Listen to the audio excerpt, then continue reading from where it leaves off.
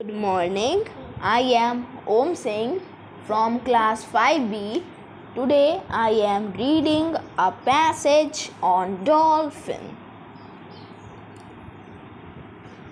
Dolphins are members of a whale family and therefore mammals.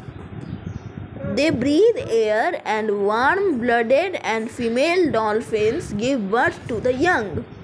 They feed them with milk. Most dolphins are less than 3 meters long. Most kinds are found in the sea, but they also live in large rivers. They feed mainly on fish, but some also eat shellfish. Most dolphins are black above and white underneath.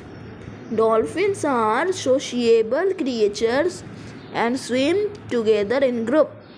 Dolphins are intelligent and talk to each other using a range of distinct sounds. Dolphin is also known as Dorado in South Pacific. Thank you.